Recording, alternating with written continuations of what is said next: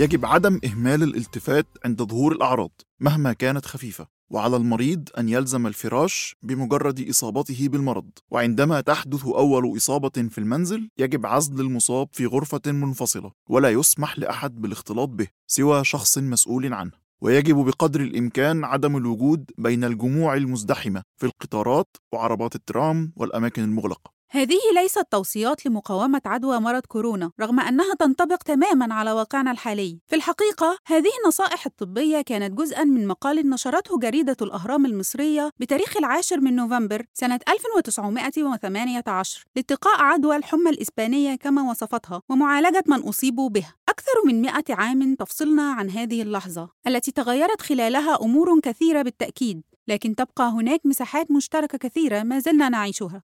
الحاجة الوحيدة اللي تفرقنا عن زمان، الحاجة الأساسية إن إحنا نقدر نعمل فاكسين. هذه الجملة التي جاءت على لسان دكتور محمد أبو الغار تلخص واحدة من أهم الأفكار التي وردت في كتابه الوباء الذي قتل 180 ألف مصري، الذي يتناول بالبحث والتاريخ وباء الإنفلونزا الأسبانية التي يظن الكثيرون أنها لم تضرب مصر في أي وقت. في هذه الحلقة من بودكاست نيتشر الطبعة العربية نستعرض أهم ما جاء في هذا الكتاب ونناقشه مع مؤلفه دكتور محمد أبو الغار، أستاذ طب النساء والتوليد والكاتب المصري المهتم بالتاريخ. معكم علياء حامد وأحمد جمال.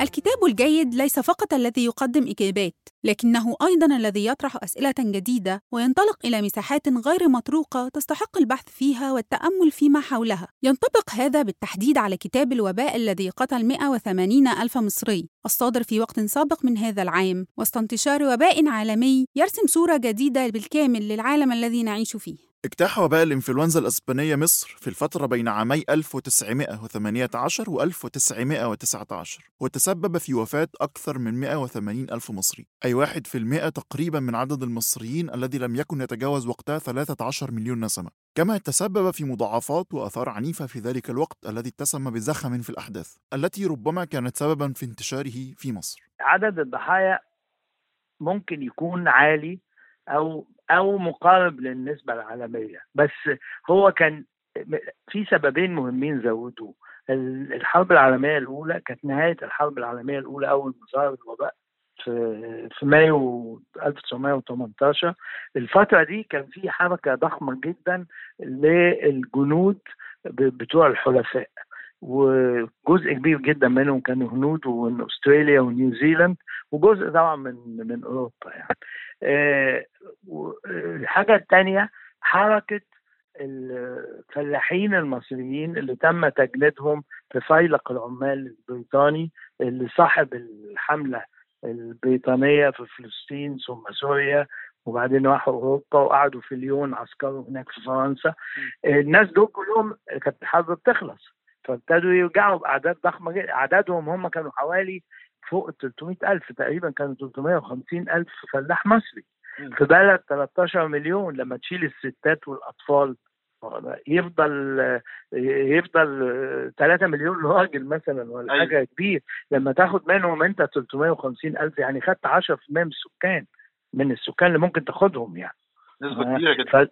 نسبة عالية جدا جدا. فالناس دول لما رجعوا ورايحين لقراهم في الوقت ده ساعد جدا على انتشار دول زودوا.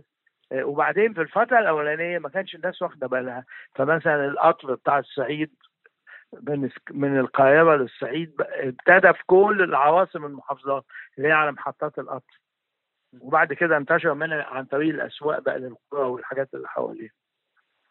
فدول السببين اللي زودوا الموضوع عن النسب العادية. يحتفظ الوعي الجمعي للناس في أي مساحة جغرافية وزمنية بعينها بأمراض اجتاحت هذه المساحة وأثرت فيها بأشكال مختلفة، ومصر ليست حالة استثنائية هنا، فهناك العديد من الأمراض والأوبئة المنتشرة التي استقرت في وعي الناس وأفكارهم، يتذكرونها بأشكال مختلفة ويستدعونها سواء بشكل غير رسمي وغير أكاديمي أو في مساحات الدراسة الأكاديمية، والأمثلة على ذلك كثيرة ومتعددة. هناك مثلا وباء الكوليرا ووباء التايفوس وكثير من الأمراض الفيروسية. الوباء بتاع سنة 1947 أيوة. اللي حصل في مصر ده غطى مصر كلها وموت آلاف الناس، وكانوا الناس بيموتوا في كل وقت في كل حتة بأعداد رهيبة جدا قصاد عينيهم ومش عارفين يعملوا حاجة لل... لهذا الوباء. وبعدين الكوليرا ده حصل في مصر عشرات المرات، يعني بس في 100 سنة الأخرانية حصل حوالي 6 أو 7 أوباء. يعني بعد الإنجليز ما دخلوا مصر 82 بعدها بسنة حصل وباء ضخم جدا للكوليرا في مصر. طبعا الناس ما كانتش فاهمة الناس بتموت ليه. دلوقتي لما تعرف هم بيموتوا ليه، ما حدش بيموت من الكوليرا خلاص. يعني من غير ما تدي حتى انتي بيوتيك او حاجه للميكروب الكوليرا الفيبرو الكوليرا ده، تدي حاجه مجرد. اولا الناس كانوا بيموتوا من الجفاف، بيجي لهم اسهال، فكل الميه والملح والحاجات دي كلها بتنزل لغايه ما يموتوا. مجرد انك تدي محاليل للناس دول تعوض او تدي له حتى محلول الجفاف بالبق تحمي حياته مع شويه ميه، خلاص مش هيموتوا. السؤال الآن: لماذا حظي وباء مثل الكوليرا بهذه المساحة الكبيرة من الاهتمام في حين أن وباء الإنفلونزا لم يحظى بمساحة مماثلة؟ الإنفلونزا الآسيوية كانت جزء من بانديميك، يعني مصر كانت جزء من وباء أثر في العالم كله. كل البلاد اللي حوالينا حصل لها، أوروبا وأمريكا مات منها 200,000 وإنجلترا مات منها أكثر من 500,000. يعني حاجات رهيبة الأعداد اللي ماتوا منها في الدنيا كلها. إنما الكوليرا ده كان وباء موجود في مصر على طول، وكل 2 3 يحصل بيتلم في حته معينه، وساعات يبقى فظيع يغطي البلد كلها. عشان كده موجود في الوعي بتاع الناس. يعني جدتك مثلا ووالدتها مثلا دول شافوا 5 6 أوباء من الكوليرا، حاجات صغيره. وبتاع 47 ده مفيش وباء انفلونزا حصل تاني الا في الخمسينات قريب، وبعدين مش بالقسوه دي بقى. يعني انواع الاوباء اللي حصلت بعد كده السواين فلو والحاجات الثانيه كانت تاثيرها قليل وخطورتها اقل. من بين جميع من كتبوا وأرخوا عن ثورة 1919 سواء ممن عاصروها مثل عبد الرحمن الرفعي الذي سجل تفاصيلها بتدقيق شديد، أو أحمد شفيق باشا، لم يذكر أحد شيئا عن وباء كاد يفتك بالمصريين في الفترة التي كانت فيها الأوضاع السياسية غاية في التوتر. ينطلق الكتاب من هذا السؤال جاعلا منه محور الأفكار دون إقحام إجابة بعينها على القارئ، ربما لأن الإجابة أكثر تعقيدا من اختزالها في سبب أو 2، أو لأن هناك عدة أسباب اجتمعت معا بشكل أسقط هذا الوباء من الحسابات. بصراحة دي حاجة غامضة جدا. الغريب إن ما فيش حد من المؤرخين المهمين اللي كتبوا على الفترة دي، سواء كانوا موجودين وعايشين في وقتها أو المؤرخين المهمين اللي كتبوا على الفترة دي بعد كده، جاب سيرة الموضوع ده خالص. يعني أقصى حاجة كتبت مثلا كانت جملة إن في وباء غامض حصل في الفترة دي، بينما الناس كانت بتموت بالآلاف في الأسبوع اللي راح فيه سعد زغلول وصاحبه عشان يقابلوا سير وينجت في نوفمبر. كان ده أكتر فترة حرجة جدا. سعد زغلول عنده سكر وراجل كبير، يعني فالنربل خالص انه يعيا. وما كانش حد يعني مركز ولا واخد باله ولا قايل انه لابس كمامه ولا مش عارف ايه، بالرغم من ان الصحف اللي جبتها بقى بعد كده وشفتها لما جبت زي ما حضرتك شفت المقطم والاهرام في الوقت ده مليانه اخبار عن الموضوع، ومليانه نصايح للناس يلبسوا كمامه ويتباعدوا ويقعدوا في الهواء ومش عارف يعملوا ايه وايه.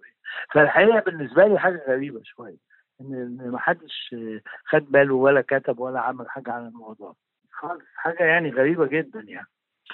ولان الموضوع مش مكتوب الا في حاجات اجنبيه قليله، مش في كتب مهمه ولا في حاجه في اركايف مخبيه في حته في بتاع. فالمؤرخين المصريين الكويسين قوي والشطار الموجودين في مصر ما كتبوش عنه حاجه برضه، لان مش موجود في العربي ليتريتشر خالص، ومش موجود في حتى الحاجات الافيلبل مثلا انجلش او فرنش او حاجه كده خالص. رحلة الكتاب التي يقدمها أبو الغار تبدأ من وثائق مصلحة الصحة العمومية المصرية التي تؤرخ لهذه الفترة، إضافة إلى تقرير الدكتور ويلسون الشهير الذي قدمه إلى لجنة ميلنر التي جاءت إلى مصر للتحقيق في أسباب ثورة 1919. بص، أنا قدرت أجيب مصلحة الصحة المصرية اللي هي كانت جزء من وزارة الداخلية في الوقت ده من سنة 1915 1915 إلى 1927 كاملة، يعني فيها كل تفصيلة عن أي حاجة حصلت في مصر في الصحة، وبالذات الأوبئة بالكامل، أعداد، كم واحد عي، كم واحد دخل مستشفى، عدد المستشفيات، عدد المرضى، بلد حي، كل ده قدرت أجيبه من بره طبعا، أنا مش موجود هنا. فده وطبعا بالإنجليزي مش بالعربي، لأن كان الدكاترة اللي ماسكين الصحة العامة في الوقت ده كان كلهم إنجليز، فكان كل الدوكيومنتس بتاعت وزارة الصحة والإحصائيات كانت كلها بالإنجليزي. ليس من الصعب تخمين الأسباب التي جذبت أبو الغار ناحية هذه الفكرة. هناك وباء حالي يفتك بالبشر، وفي هذه اللحظات عادة ما يبحث الناس في التاريخ القديم عن أوضاع مماثلة، ربما للتعلم منها أو لتفادي أخطاء وقعت في وقتها. أول حاجة إن طبعا إن إحنا دلوقتي في الكوفيد 19 كل الناس بتتكلم على نوع من أنواع الفيروس مشابه جدا الانفلونزا الاسبانيه. هو صحيح فيروس مختلف يعني، انما مشابه له جدا، كانه بانديميك وانه موت ناس كتير واثر على العالم كله. فالناس انا يعني ابتديت اهتم جدا على تاريخ الاوبئه في مصر واكتر، وبعدين لقيت كده منشن صغير جدا على ان الوباء ده موجود. وبعدين في صديق صحفي مهم جدا كلمني في التليفون وقال لي انت كتبت مقالة في المصري اليوم عن الوباء الحمى الاسبانية، وطلع النهاردة وانت انقذتني، لان انا كنت كاتب مقالة انها ما جاتش مصر، كاتب جزء كبير جدا وانها حاجة غريبة. قلت له فلقيت انها جت، فاضطريت ان انا اوقف المقال واغير فيه حاجات واكتبه من اول وجديد. فالجملة دي يعني قلت الموضوع ده يبقى مهم ان احنا نعرفه شكله ايه. اللي ساعدني جدا طبعا بقى ان انا الاقي الوثائق. يعني بدون الوثائق دي ما كنتش عارف اكتب كتاب، يعني لازم تلاقي ديتا. يعني تقرير دماغ المال هو موجود في البريتش اركايفز وموجود، واي واحد يروح البريتش اركايفز ويحب يطلع عليه يطلع عليه، وكل الناس بتنقل منه. انا الحقيقه لو انا في الظروف العاديه كنت رحت البريتش اركايفز وقعدت هناك يومين وخدت حاجات اكتر وجبت، بس بسبب الكورونا طبعا جبته انا برضه من امريكا، جبته بقى سكند هاند يعني، بس جبت الاوريجينال يعني كوبي منه بالظبط يعني. وبالإضافة إلى الوثائق المذكورة، بحث أبو الغار باستفاضة في أعداد جريدتي المقطم والأهرام في الفترة ما بين عامي 1918 و 1919. هنا كانت الملاحظة الغريبة بعض الشيء، وهي أن الصحف المصرية كانت مهتمة بالفعل بانتشار الإنفلونزا الإسبانية، وأنها كانت تتضمن رسائل من القراء وكذلك مقالات للأطباء عن الوباء، بل وتضمنت في بعض الأحيان نصائح للناس عن طرق التعامل مع الوباء الحالي، مثل التي ورد ذكرها في أول هذه الحلقة، وهي النصائح التي تشبه إلى حد كبير تلك المعتمدة في وقتنا الحالي، مثل ضرورة الحفاظ على النظافة الشخصية وتجنب الأماكن المزدحمة وعزل الأشخاص المصابين. وفي واحدة من الفقرات ذات الرؤية المختلفة يقدم أبو الغار محاولة لفهم الأوضاع الاجتماعية التي كان المصريون يعيشون فيها في ذلك الوقت، بالتحديد من خلال إحصائيات استطاع الحصول عليها عن أسعار الغذاء ومقدار ما يتضمنه غذاء الفرد والعائلة المصرية من سعرات حرارية وجرامات بروتين، وذلك ليقدم لنا صورة عامة عن الأحوال الصعبة التي عانى منها المصريون والتي انعكست بطبيعة الحال على صحتهم وأوضاعهم بأشكال مختلفة. الفكرة التي يحاول أبو الغار طرحها تقول إن ثورة 1919 لم تكن فقط مرتبطة بالأسباب السياسية، لكنها كذلك ارتبطت بالأوضاع الصعبة التي كان المصريون يعيشونها في تلك الفترة من ظلم اجتماعي وترد للأوضاع الصحية. والسؤال الذي يحاول أبو الغار الإشارة إليه في نهاية الكتاب هو تساؤل عما إذا كان وباء الإنفلونزا الإسبانية يمكن اعتباره أحد الأسباب التي اندلعت بسببها ثورة 1919، مشيراً كذلك إلى أن الأوضاع الصحية المتردية التي عانى منها المصريون في تلك الفترة كانت من ضمن أسباب نقمتهم وغضبهم، خاصة في مناطق الريف والمناطق غير الحضرية التي دفعت الثمن الأكبر. بص، أول حاجة إنه واضح جداً إن المصريين كانوا غلابة جداً جداً جداً. قبل بداية الحرب العالمية الأولى الفلوس اللي بتتصرف على الأكل والمعيشة ضئيلة ضئيلة ضئيلة جداً، ودي اللي عملها الحقيقة بروفيسور جونسون اللي هو كان أستاذ أمراض بطنة في القصر العيني، والمندوب السامي البريطاني طلب منه أن يعمل دراسة كاملة هل في أسباب صحية وراء ثورة 19. لما يجي ميلنر بقى وهو بيدرس أسباب الثورة عاوز يصالح المصريين ويحل المشكلة ويوقف الثورة بقى، فبيدوروا على الأسباب المختلفة، يعني إذا كانت سياسية، إذا كانت اجتماعية، إذا كانت صحية، فطلبوا منه الريبورت ده. فهو ده الريبورت اللي عمل ريبورت الحقيقة ديتيل رهيب، يعني تمن كل الأكل، كل حاجة بالظبط تمنها إيه.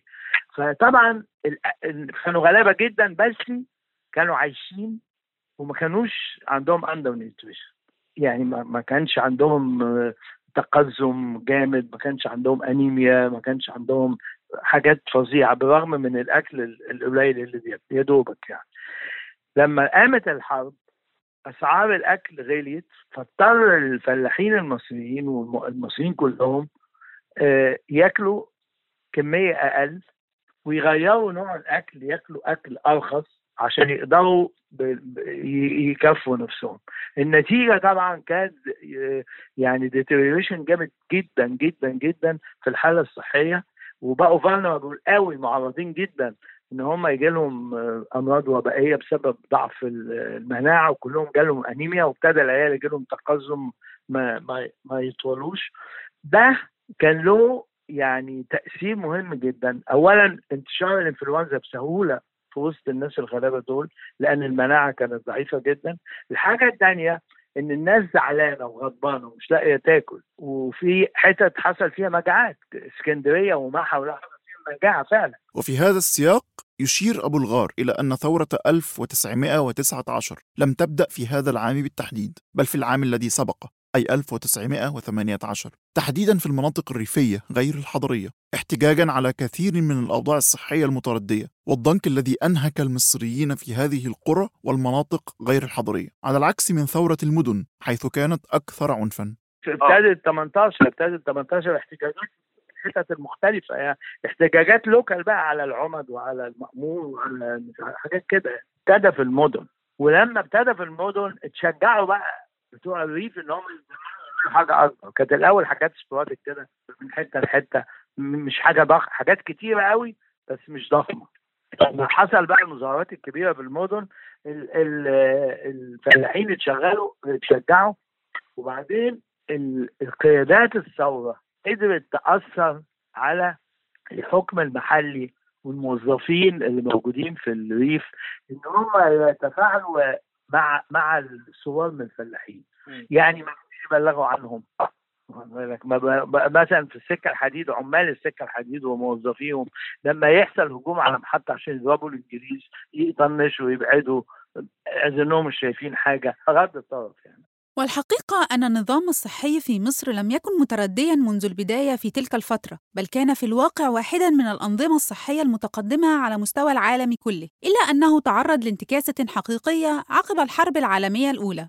النظام الصحي عندنا في الصحة العامة كان نظام على الوقت ده نظام متقدم ونظام كويس، بس النظام ده اتضرب ضربة جامدة جدا بسبب الحرب.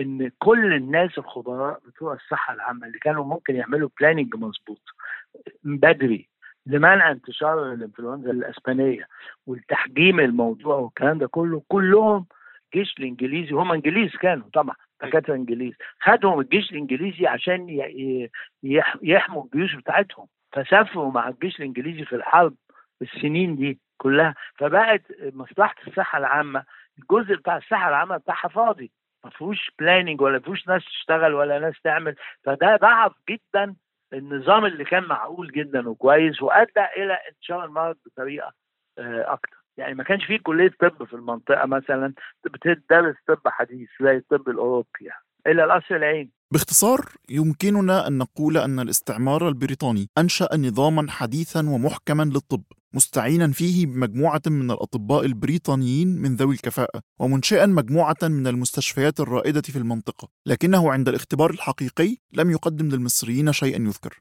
حيث كانت الغالبية العظمى من الأطباء خارج البلاد مع الجيش البريطاني. كانوا بره كلهم كانوا موجودين مع الجيش وفعلا منعوا الأوبئة والحاجات تحصل مع الجيش. يعني الجيش الإنجليزي الحلفاء فعلا ما حصل لهمش مشاكل ولا أوبئة ولا حاجة، يعني منعوا لهم الحاجات دي فعلا. يعود السؤال من جديد: كيف نفسر هذا التناقض الواضح أمامنا على مر صفحات الكتاب ما بين وباء عنيف ضرب القطر المصري بأكمله على ما يبدو، وبين ضعف رصد هذا الوباء وعدم الاهتمام به، حتى بين مؤرخين عرف عنهم الاهتمام الشديد بالتأريخ لما يحدث في مصر وقتها؟ الفترة دي يعني في مؤرخين نقلوا من كتب التاريخ اللي قبل كده، ما كانوش عايشين. كتب في سنة 30 مثلا أو سنة 40، كتب حاجة على ثورة 19 أو على الفترة دي، بس ما كانش عايشها.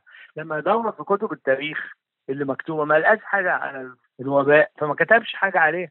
إنما الربع ده كان عايش، شفيق باشا كان عايش، اللي كتب حوليات مصر كان عايش.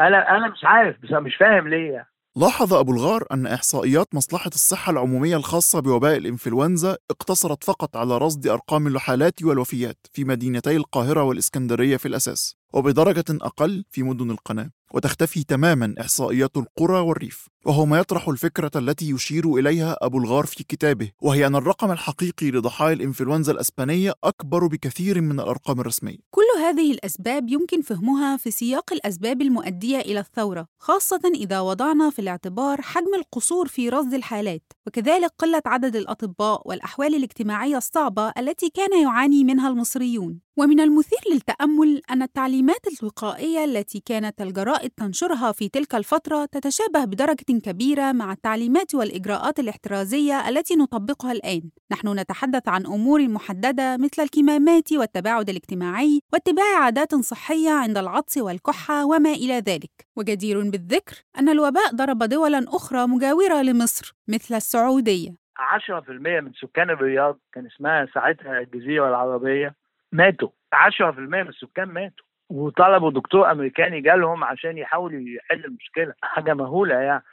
طبعا فلسطين وسوريا وتركيا إصابات بالغة، وعندي الداتا بتاعتهم، بس ما قدرتش اتكلم قوي، ما حبيتش اطلع بره مصر بقى لان مش هخلص. وافريقيا اصيبت اصابات بالغه ومات ناس كتير. الهند مات منها 10 مليون، حاجه فظيعه يعني. ميزة الكتاب هي نقطة ضعفه. يخبرك الكتاب من اللحظة الأولى أن مساحة تركيزه الأساسية هي الوثائق الجديدة التي انتبه إليها المؤلف، ومساحة الغموض التي تكتنف هذه الوقائع التاريخية. لكن في الوقت نفسه لم يتضمن الكتاب مساحة تحليل تناسب هذه الوقائع، غير أن ميزة الكتاب الأهم تكمن في تناوله لهذه الفترة التاريخية. في الوقت الذي تجاوز فيه عدد وفيات مرض كوفيد-19 حاجز 1,000,000 نسمة، يعيش العالم بالفعل أوقاتاً استثنائية، لكن استثنائيتها لا تعني أنها الوحيدة من نوعها التي مرت بها البشرية. وفي هذه الأوقات يكون من المفيد دائماً البحث والتأمل في الماضي، في تجارب البشر السابقين مع أوبئة مماثلة وأمراض